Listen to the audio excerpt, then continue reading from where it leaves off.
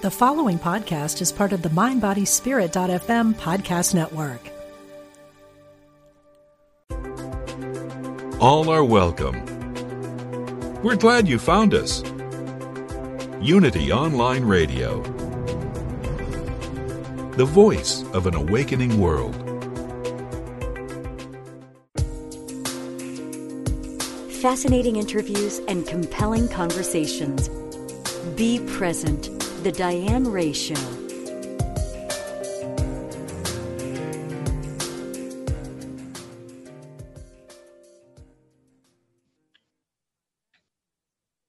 Later on Apple, Google, or Spotify. But welcome. Hopefully you're feeling good today. I mean, I know some people are not. Some people might be having some issues. I know a lot of people that have been dealing with depression over the pandemic, and it's tough. I mean, depression is a big issue in this country. Many people suffer from it, varying degrees as well. I mean, it can be to the extreme or just kind of the blues, you know, it varies. But it seems like every time you turn on the TV, there's another ad for some kind of wonder pill to make you feel great, try this or that. And when you're suffering from depression, when you're in it, you're going to try anything to make you feel better. Medication, yoga, meditation, you name it. So if you've gone down this road, or maybe someone you love, you definitely want to stick around for today's show. So I first spoke with my guest, Amy B. Sher, back in 2019, and we talked about her book, How to Heal Yourself from Anxiety When No One Else Can. And she shared a remarkable energy therapy that has helped thousands of people when nothing else worked. So today I've got Amy back on, and she joins us to talk about her new book, How to Heal Yourself from Depression When No One Else Can, and to share her proven approach of using energy therapy for releasing emotional stress and trauma. So Amy, I'm thankful that you could join me. Welcome. Thank you so much for having me back. And Amy joins me from New York here. We're just chatting a little bit before the show. You know, how's the weather there? How's the weather there? Just kind of comparing. So Amy, I'm so glad that you could be here today. And I've been reading over the book and spending some time with it. And, you know, you're no stranger to depression yourself and your family. You have a family history of this condition as well. So, I mean, you kind of come to this from a personal perspective. Can you share a little bit on what that was like, and then what led you to discover the techniques that you share in the book?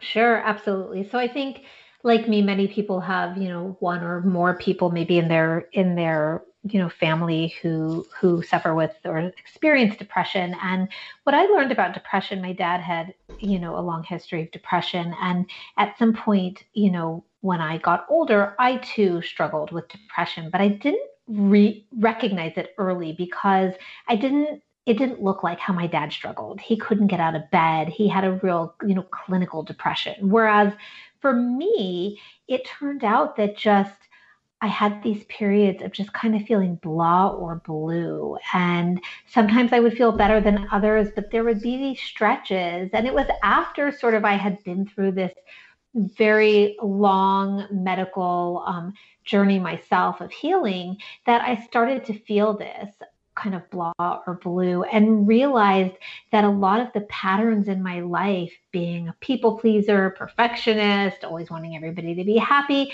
had sort of caught up to me and started to depress or suppress my joy and who I really was. And so I always tell people that, you know, my big realization was that depression happens on a spectrum. It can look like my dad suffering from depression, which was clinical and very extreme, to me experiencing depression, which was definitely much more subtle, but still getting in the way of my life.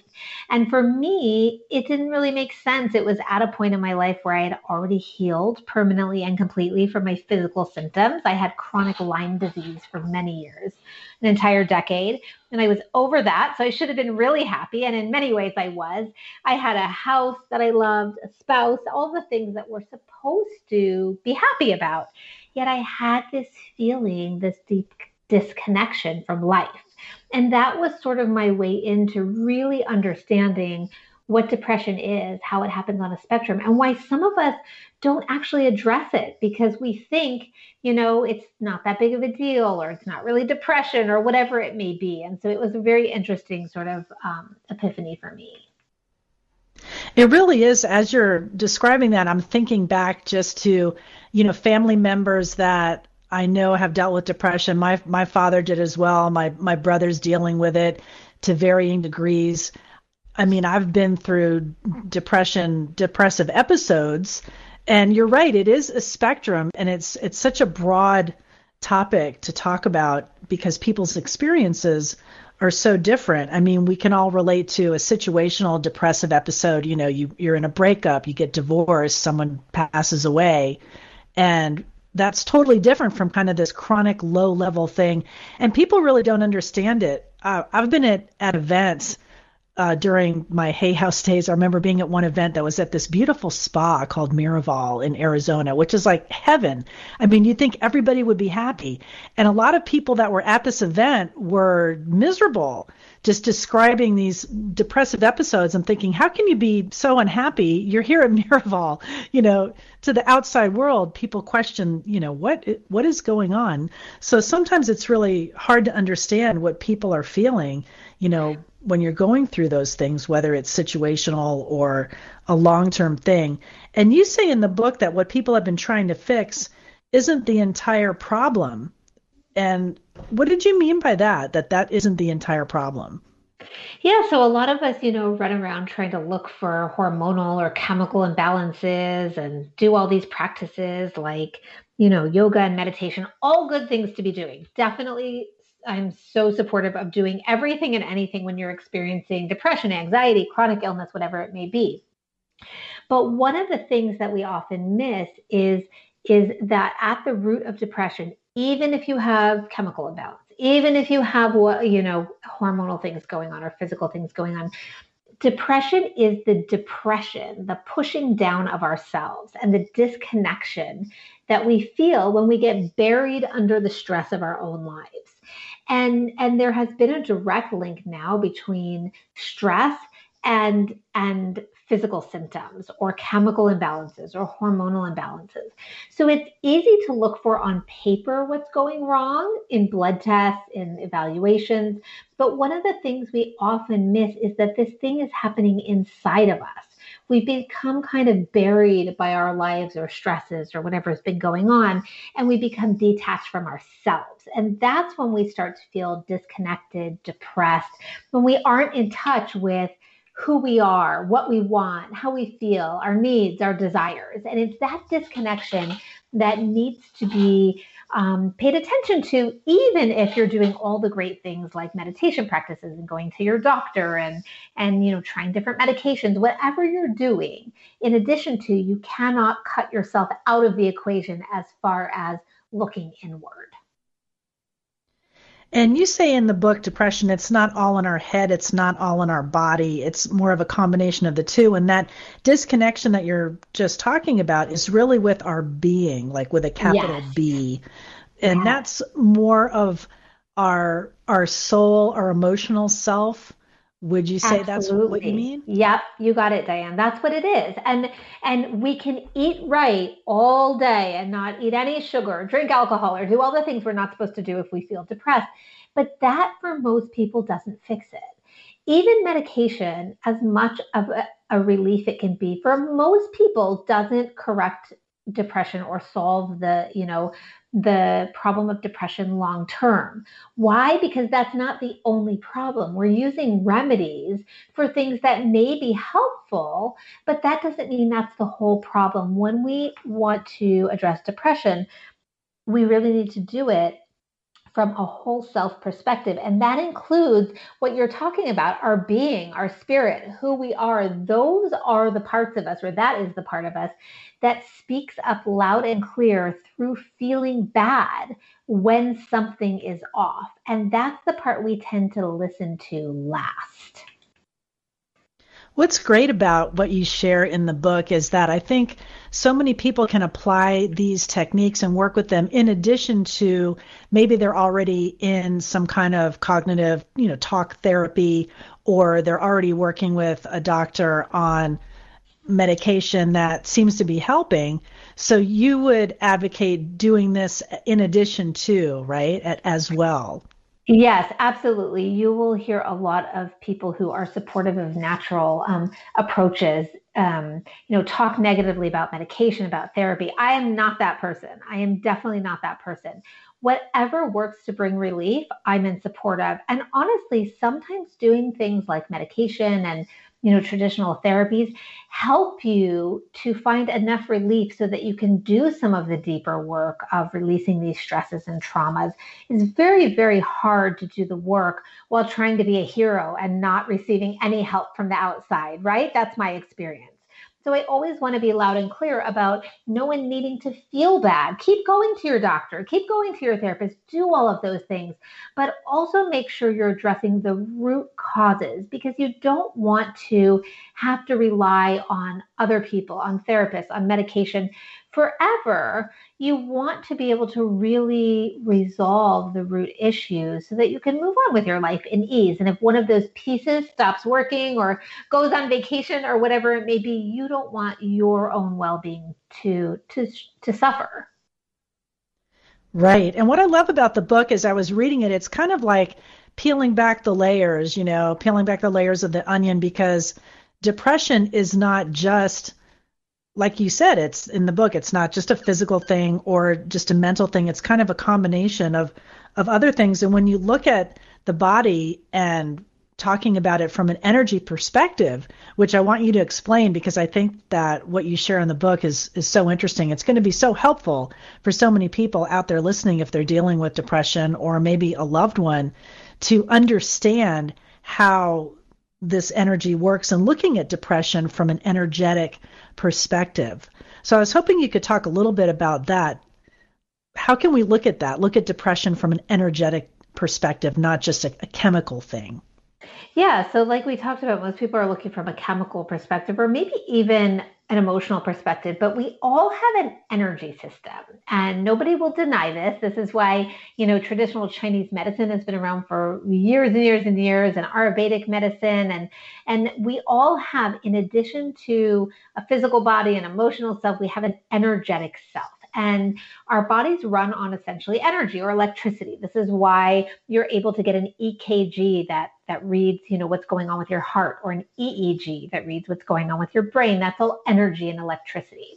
And we have a subtle energy system in which energy pathways go throughout your entire body, sort of like rivers, and carry energy to various parts of your body, your muscles, organs, and glands.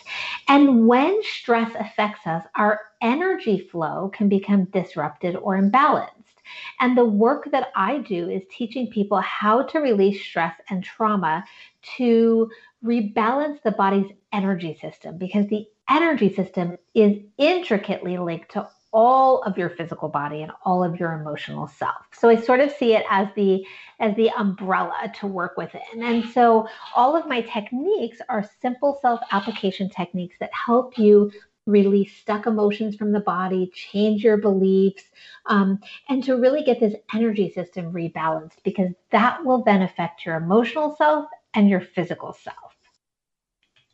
And would you say that this is a form of somatic therapy? Because I was doing some reading about that, but is that a different, that's a different approach, but it's a different approach, but it is a way to deal with trauma and stress that changes the body's response. So I would say there are similarities. I would say it's more like acupuncture without the needles, where we are releasing blockages in the body, in the energy system, to help create overall balance. And when your body is energetically balanced, that is when your nervous system can heal, your immune system can heal, and that has a great effect on your chemical makeup as well.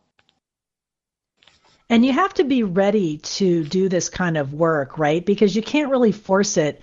You wrote in the book, you can't, forcing change doesn't work. So should people come to this when they pick up the book and they start spending some time with it and maybe working with the exercises, that to really be ready with an open mind to do this? Yeah, I would say that a curiosity is the best thing to come to anything with, whether it's my work or someone else's work. Sometimes I do, I do presentations or workshops, and sometimes people will ask me something like, well, what if I don't believe in it? How can I make myself believe in it? Or what if I'm skeptical? And I always say, is it really worth putting that, like, this is free. You can get the book from you can certainly buy the book, but you can also get it from the library. Like, is it worth having all this defensive, skeptical energy around it? Like, can you just try it? Like, it's free. It can't hurt you. So I would say come to it with an open mind, because why not? Like, what do you have to lose? The work isn't hard. It's not harder than being depressed. It's not harder than going to therapy. It's not harder than taking medication.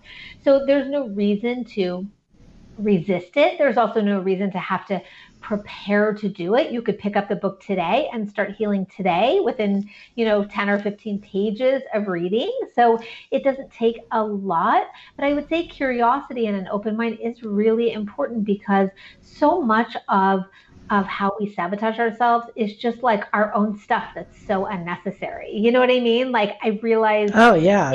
Right? It's like we drive ourselves crazier than we need to be. And I say that in a loving way. But when I was healing from Lyme disease and physical symptoms, I remember a couple people suggesting to me, like, have you looked at your emotions? This was when I was still very into, like, find the right medicine, find the right treatment, I'll be cured and move on forever, and didn't realize there was this emotional component of everything, essentially, in terms of healing. And a couple of people said to me, like, well, are you in a good relationship? Well, how do you feel emotionally? And I became so defensive that anyone would suggest that anything was wrong with me in terms of my emotions, or I was doing anything wrong, or I had contributed to this energy. And it took a bunch of years going by of me not feeling better using the traditional routes and coming to this realization, like, who cares? Like, what am I being so defensive about? This is so ridiculous. And I sort of had this, like, funny epiphany that it was like, why do I care so much about if I did or didn't have anything to do with this? Like, why I was being so defensive and skeptical about how my emotions could be playing a part. Like, it suddenly seemed so ridiculous that I was holding myself back from trying this new thing or exploring this new avenue, because it was like all my ego, basically. And it was just so funny. It kind of cracked me up at some point that I was, like, putting all this energy into healing, all this money into these doctors, and then, like, I was stopping myself. And so I think it's just important to, like, kind of be open-minded and relaxed about it. Like, just check it out, see what it's like. What if this thing could make a difference? Absolutely. I think it's really important. I just watched this really interesting documentary about Daryl Hammond. Have you seen this? It's on Netflix. No. It's called Cracked. He is the actor from SNL that did Trump and Clinton. He was really famous for doing Clinton.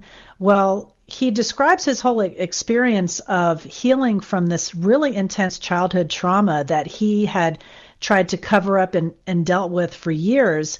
And he talks about doing, body therapy, somatic therapy, the issues in the tissues, and how when he finally went back and was able to identify this, that he was finally able to sleep at night. I mean, it's pretty intense, the documentary. He goes through a lot more than just not being able to sleep. I mean, years of horrible drug addiction and alcohol abuse and just so much pain and suffering that he went through. And all the misdiagnosis, when really what he was suffering from was trauma, deep PTSD that had not been excavated and dealt with. And I think that your method could really be helpful for people where they don't have to go through all of that kind of horrible trauma and feeling bad and covering it up with drugs and alcohol and food or whatever is your coping mechanism at the time. It's interesting. You should check it out when you get a chance. But and that's what I've found over the years with all of my students who I've worked with and myself. I mean, this is essentially how I ended up healing permanently and completely. Like, I did all of these methods, all of these doctors, all of these treatments. And, like, of course, I think, they all had a place, but it wasn't until I dealt with my emotional stuff, stress, trauma, that I really healed. And I've been well for over a decade now, no relapses, no problems. And without that, I am absolutely positive I would still be in that chronic illness loop, looking for the right doctor, looking for another treatment.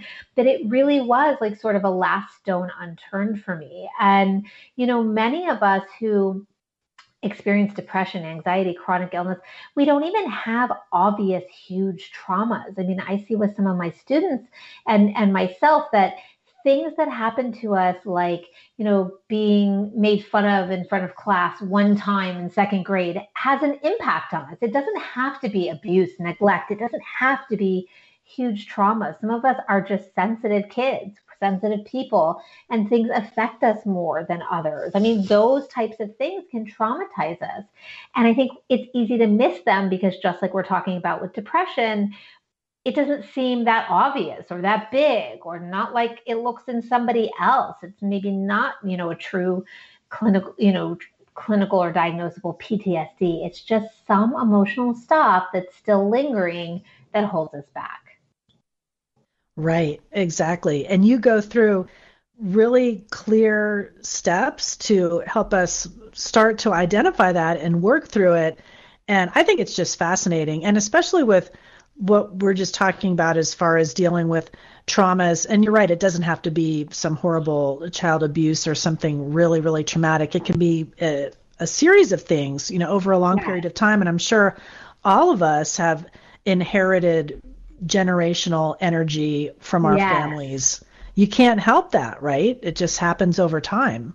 Absolutely. And just stuff we picked up. I mean, stuff we picked up once we came to this earth from our parents and loved ones trying to do a great job raising us. And we all have our stuff that gets, absorbed by others. And, empaths really understand this, how we take on everything, but inherited stuff too, just like we get, personality traits or character traits from our parents.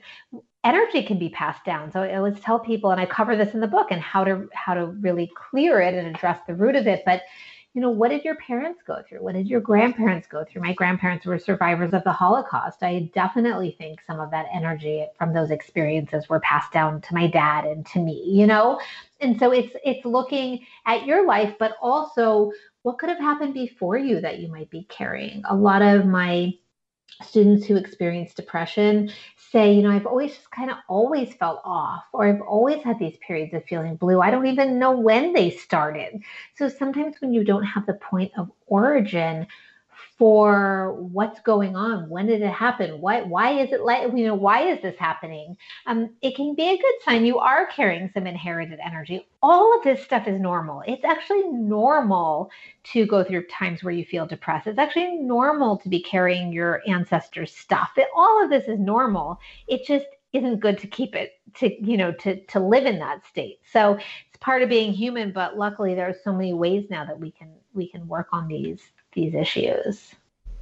Right. And as people start to work through the book and start reading it, some things might be familiar if they're familiar with the emotional freedom technique, or EFT, or have done some tapping or that process in the past. But you have a little bit of a different approach with the exercises. I mean, some of them are similar, so people might feel familiar if they've worked with that. But I like how some of yours are different and really easier to remember, because sometimes I try to remember some of those ones are very complicated. Yeah, I couldn't remember all the points and things like that. So you kind of hone in and give people some real simple exercises that you share in the book. So you have a 3-step approach. You want people to get unstuck, which so many of us are. I think we all are in one form or another. I know I've got my stuck points, that's for sure.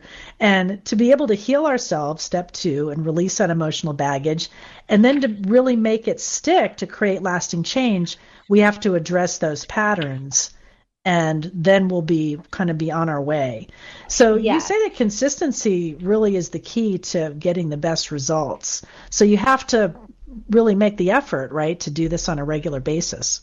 Yes, I would say the two things is like really making the effort to go into this, deciding that you're going to let go of a bunch of stuff that you've been carrying. And to be clear, consistency doesn't mean you do something for an hour a day. I mean, you can work 10 to 15 minutes a day. That's fine. It doesn't have to be hours a day. You're not going to be sitting on your bed crying. You're not going to, people have all of these thoughts about how it's going to look. I mean, sometimes 10 minutes a day, after work is enough, or, before you get out of bed, whatever it is, following this book. The book is almost laid out like a workbook. So you could really just go through it piece by piece and just follow the exercises. So that consistency is important. And then that last step that you talked about, which is create lasting change, is so important, and something I've addressed in this book, which I haven't addressed so much in other books, which is making changes in your life when, if and when you are able. And what that means is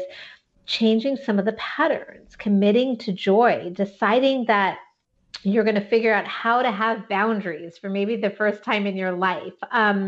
Leaving toxic relationships if you are able. And again, I want to really put that if in there, because in sort of this mind, body, spirit world, we can tend to be a little bit like, you can manifest anything, but we also have bills to pay, and there are also things that that socioeconomic factors that sometimes create a situation where there are more obstacles for some people. So this last part of the book is really about doing things if and when you can, but really holding yourself accountable to make changes if and when you can, because a lot of times we spend so much time out. I get emails, tons of emails that say, not so much anymore, because I really addressed this lately and in this book, that, I'm, miserable in my relationship. It's been going on a million years. I'm not seen. I'm not loved. What energy work should I do?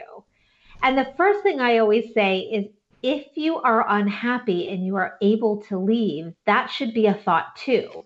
People want to know, what meditation should I do? What energy work should I do? And all of that can help get us to a place where we are more courageous to do what we need to do. But sometimes there's not enough energy work in the world or enough visualization in the world to replace the fact that we're humans with free will. And when, if and when we can make changes, it's important to do so. Well, hold that thought. We're going to be right back and dig in on this some more, talking with Amy B. Sher. We're glad you found us. This is Unity Online Radio, the voice of an awakening world.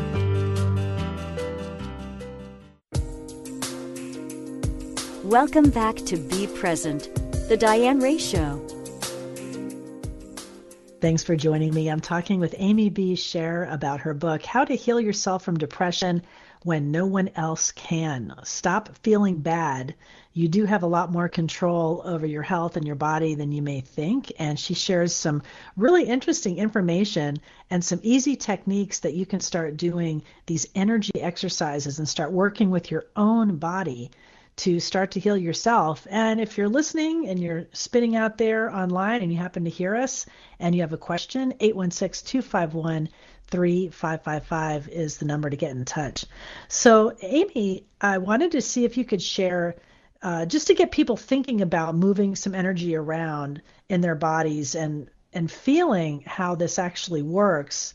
Maybe you could explain just an easy exercise, like maybe tap, breathe, and trace, or something that we can do even just in a few seconds, like sitting here. Yeah, sure. Let me actually I love tap, breathe, and trace, but how about thymus tapping? Because that's such an easy one that is actually also really good for kids. So hopefully if I share that one, then some of those parents out there will be able to help their kids with it. How does that sound? Oh, yeah. No, that's a great idea. Okay, perfect. So everyone has a thymus gland. Most people have a thymus gland, I'll say. I've run into a few people who have had, something wrong and no longer have a thymus. But most people have a thymus gland. And even if you don't, I'm going to tell you the area to tap to work with this energy that helps release stress. So if you go where a bow tie would be on the neck, in that sort of notch of the neck, and you go about an inch below, just slide your finger down, and you use your fingertips to tap right there, about an inch below where a bow tie would go. Your thymus gland is under your breastbone. It is the master gland of your immune system. And and it is also connected to your entire energy system. So your thymus gland is one that is affected by stress and emotions very quickly. And when we tap it while we're feeling strong emotion or stress, we are actually using the percussive effect of the tapping to sort of send a swish of energy or a force of energy to clear blockages through the energy system by using the thymus gland, and then rebalancing the thymus gland to support your immune system. So the way that it would work is if you just close your eyes and you think of something that feels stressful right now, which I think everyone can always come up with, unfortunately. And you just kind of hold that in your mind as you tap on your thymus gland and take some big deep breaths. You will actually be tapping to release the stress from your energy system and help rebalance your energy system and immune system in response to that stress. I sometimes like to pair the mantra, let go, let go, let go, to really direct your body to let go of that stressful energy. So go ahead and just keep tapping, I would say with medium pressure. You can repeat after me if you want. Let go, let go, let go. Let go, let go, let go. So I was thinking it. Should I say it out loud or does it matter? Either way, you can, thinking it is totally fine. We'll just do it a little bit longer. Let go, let go, let go. And what you're essentially doing is you're releasing stress, but with those words, which are I like to say them, but they're not necessary. You are actually giving your body direction to start letting go of stress and difficult emotions, because many of us have a pattern of bottling up emotions and holding on to them. And when we tell ourselves that we can let go, the body goes, oh, okay. And we start to sort of support a pattern of letting go instead of holding on. And a lot of the reason many of us end up experiencing depression or anxiety is because we have held on to everything. We have held on to those difficult emotions. So if you stop once or twice a day or whenever you're feeling really stressed, and you do this for even 30 seconds to 2 minutes, it's really helpful to help release those stressful emotions from the body. So it's like a pattern interrupt in a way. Yes, it's like a pattern interrupt. It's two things. One, it is actually releasing stuck energy from the system so that you have less of it. And over time, if you do it regularly, it will help lessen sort of the burden or the emotional baggage you're carrying. And it is also a system retraining or a system interrupt, which says, wait, I've been holding on to these emotions and I'm holding on to this bad feeling and this stress, but now I'm going to let go, let go, let go. I love that. I'm going to put that in my regular rotation of coping mechanisms. Good. And it's so easy. Yeah. It's so easy. Screaming. It is. Yes, there you go. Very easy. And kids really like this one with kids. So I originally learned about the thymus gland and tapping there from Donna Eden, who's an energy medicine pioneer and wrote the book Energy Medicine. And her suggestion is for kids to thump or use like Tarzan thumping with their hands around that area to release energy. So if you have kids and they're frustrated or sad or angry, you can have them kind of, thump their chest like Tarzan with their fist to release that energy, and just have them do it around that general area, and it can be really helpful. That's a great technique. And there's other ones in the book that you share that are really easy to remember and incorporate. Like if I'm sitting here overwhelmed, sometimes there's just too much input, too many emails to answer.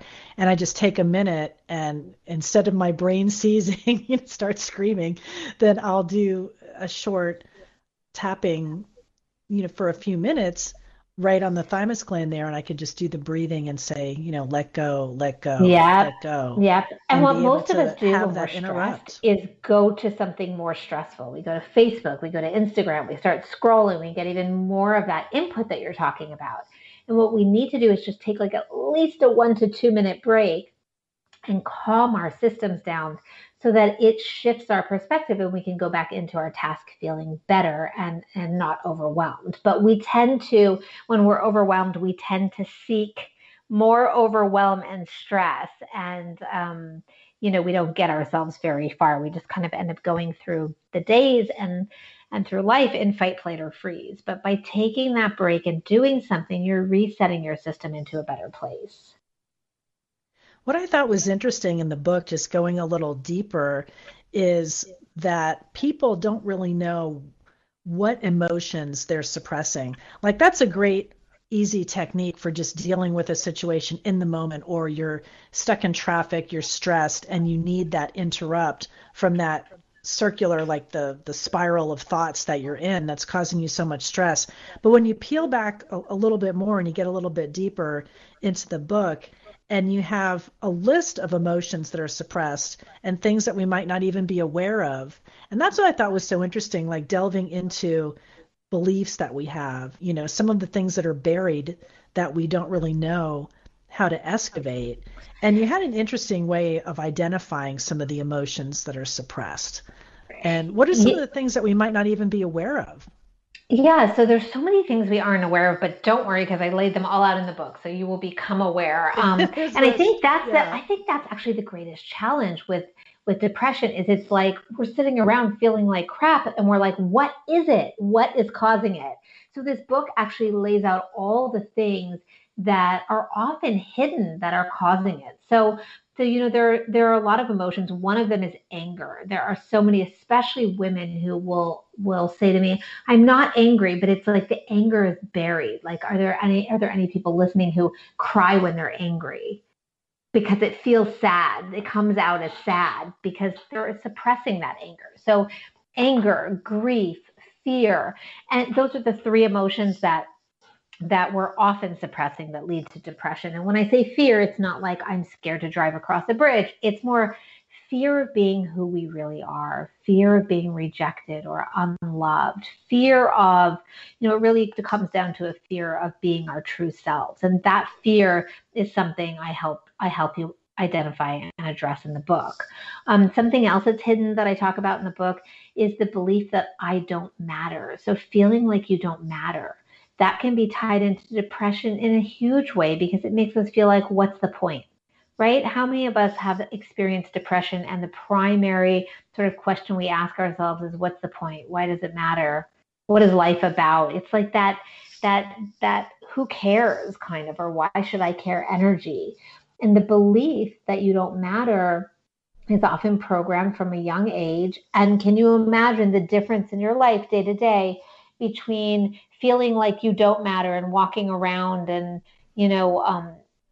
truly believing like you don't matter, whether that's in work or at home or in relationships, to reprogramming that by working through this book and believing that you do matter. Can you even imagine the energy shift and the way in which you would go about your day differently?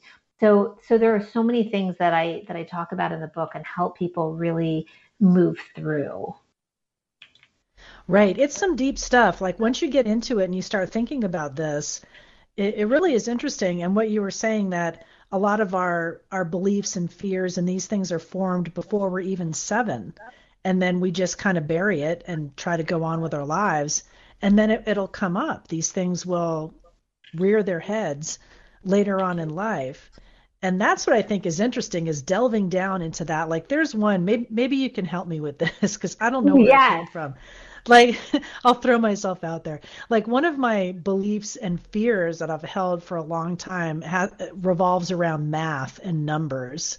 And I have this aversion to it. I always have. And I know it goes back to probably first grade or where we began even learning about that. And I remember getting those red X's back on papers. And so it was instilled long ago that you're not smart enough to deal with numbers. You shouldn't do any kind of math. You can't. And so like all through school, I did the easiest math I could just to get by, just to handle it. And even now, like numbers, IRS, those kind of things terrify me. Like I'm afraid the man in black's going to come knocking on the door. You didn't do this on your tax return. Right. And I know it's irrational because that's not going to happen. And I hire an accountant to do those kind of things and trust him. But I always wondered, like, why is that? Why can't I shake that? I mean, I don't think I'm going to be a math whiz overnight, Right. But But you don't want to be traumatized. I mean, it sounds like you have an right. experience that happened when you were young that you need to clear the energy around. So it is maybe like a little bit of PTSD. And it can be. And by the way, we must be like long lost sisters because I have like this.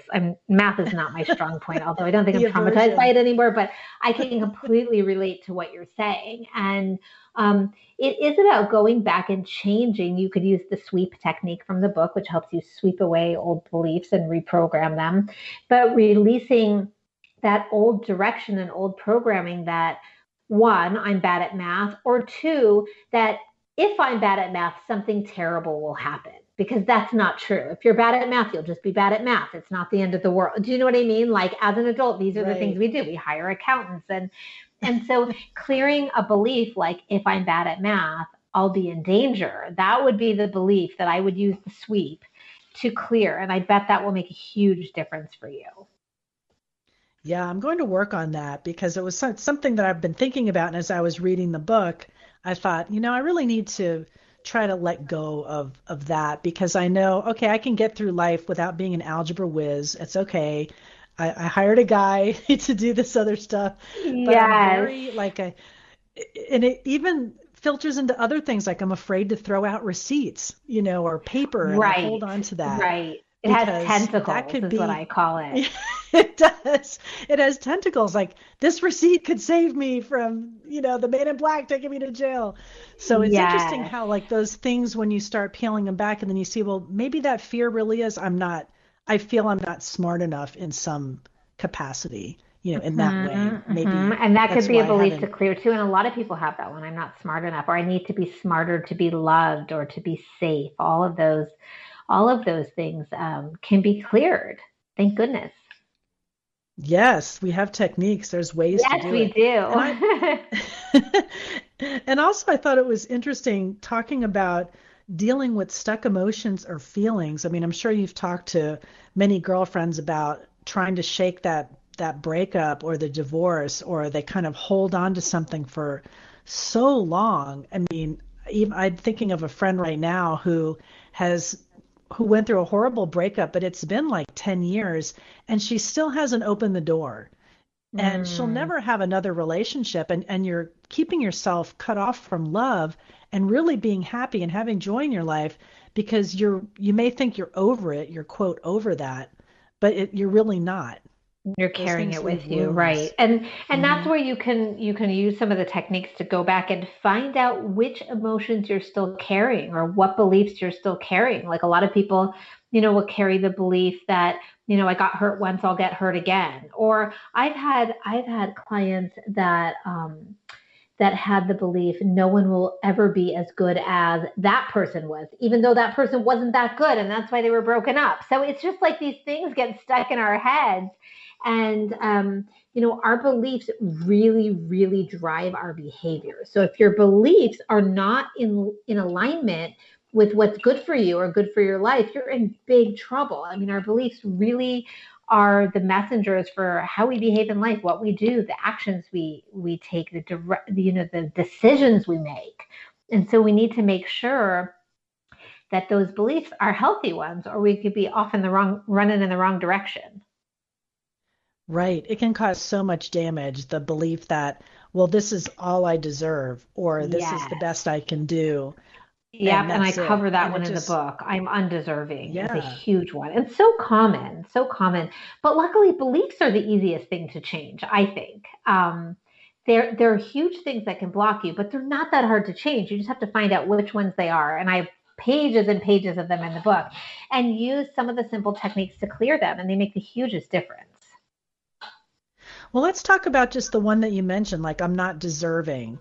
What would Mm-hmm. be a quick, or an exercise or some way we could explain to people listening how you could reframe that belief that you don't deserve something? Yeah, so for that one, I would use the sweep technique from the book because that is a script that is specifically for undoing these types of beliefs. And there's two fill in the blanks in the script. It's so easy. All you have to do is read it.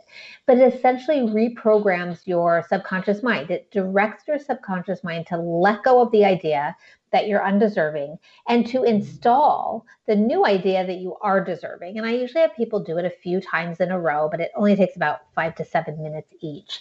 And it really is just repeating a script. I also have it on YouTube if anybody wants to see it in a video.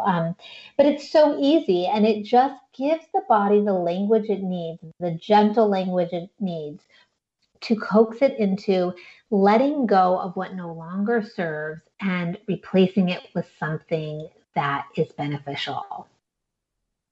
Right.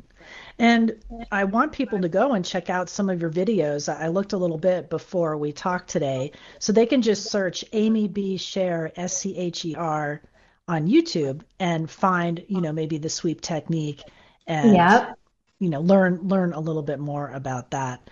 So I wanted to mention, though, for people that, we talked a little bit about Darrell Hammond and the major trauma that he had, but if there is something someone is dealing with like that, would you caution them to, work with a professional or maybe not attempt something very thanks for asking about that. Crazy. I do say that in the book. Everybody knows themselves. I don't want people to shy away from doing this work because it's self-development work, it's self-help work, and it can be done without any help. But if you do have a major trauma, it's hugely helpful to see a professional because they have seen, whereas you've only seen your one case, they've seen hundreds or thousands of cases and really know how to work with it to not just stir it up, but clear it completely. And so I would definitely caution if it's something like abuse or neglect or, some major incident,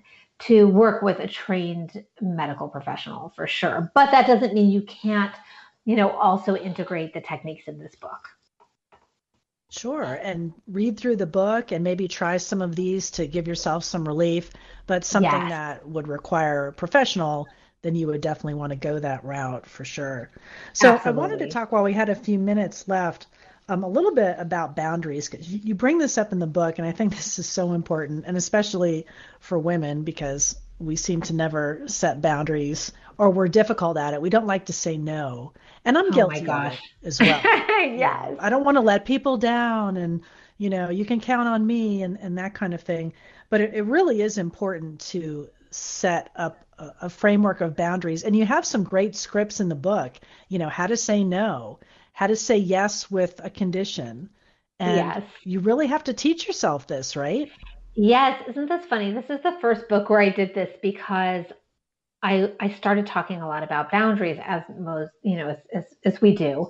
And I had a couple of people say like, oh, well, how do you say no? And I was like, what do you mean? And they were like, well, we don't like literally, how do you say it? And I was like, oh my gosh, that's so true. When you don't have good boundaries, and it took me a while, you don't even know how to say it because you don't say it or you scoot around it. And so in the book, I told everybody they could steal my tried and true methods of saying no, which are all very nice, but they're just to the point. And, there's all these sayings, no is a complete sentence. It's like, those are all really cute, but no one's literally going to reply to an email with no.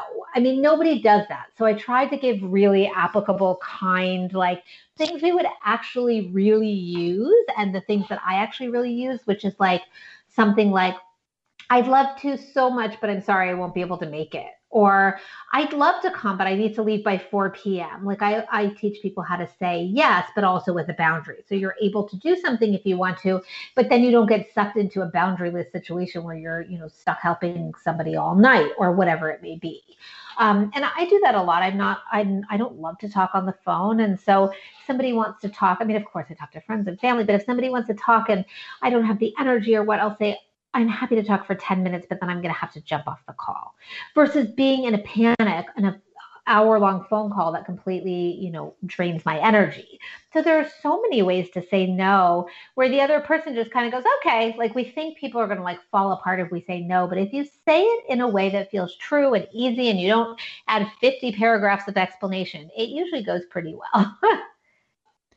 Right. That's a good example because I get hung up on phone calls like that all the time.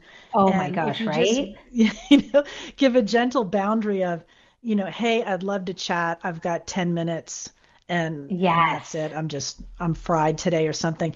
And you bring up a good point of not to go into too much explanation or reasoning or all of that. It's like, no, because of this, and that's The it. Like, end. Yes. because Oh my gosh, yeah, that the is so end. much right. The way that somebody else receives it is so much better when you don't add a bunch of stuff. Like they feel it too. When you start writing like 5 paragraphs to try to justify it, and it's just like it doesn't matter. Like it doesn't matter, and you're only adding a lot of stuff and energy to this email or to the reply or whatever. So I always write my email and then go back and be like, let me make sure I really need to say all this? Or can I just say, no, thanks, I have something else going on that day? Instead of like telling this random person all the things I have going on that day that they don't even care about and I don't need to rehash. Exactly. There should be a whole book. I'm sure that someone's done this or some kind of article or something on just, email protocol of Yes. how to do that, without Yes, the that's long so true. explanation or just the short flat no or something like that. But boundaries are so important and really a major key to relieving a lot of stress and anxiety in your life. Yes, yes, absolutely. I mean, that alone puts you in such an empowered position. And once you do it a few times, like it used to feel like the end of the world for me to say no. Once you do it a few times, you're like, oh, people care less than like you thought they would.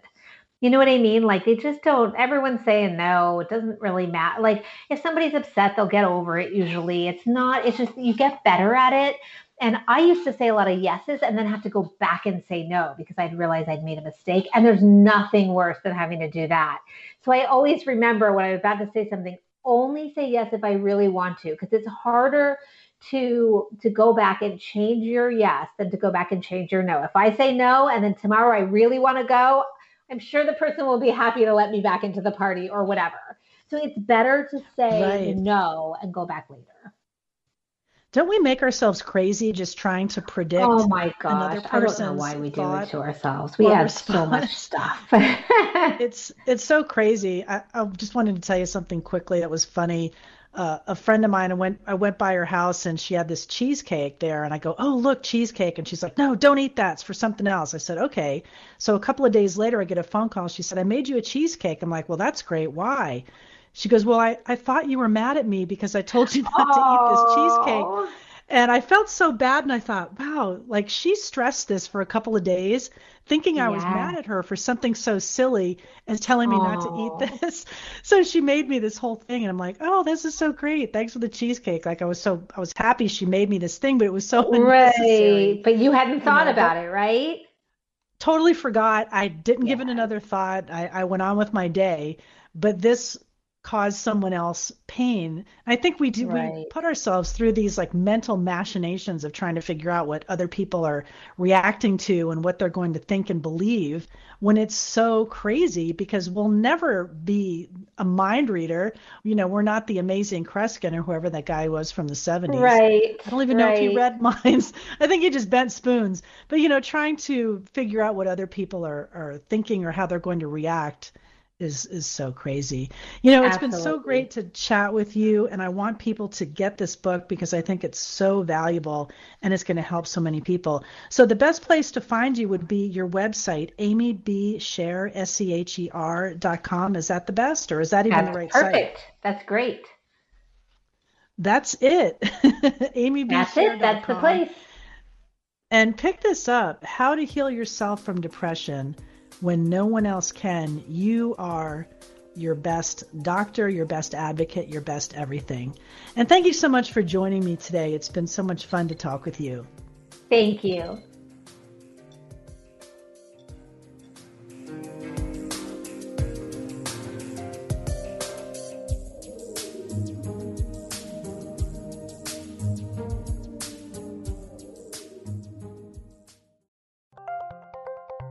Thank you for listening to Unity Online Radio, the voice of an awakening world.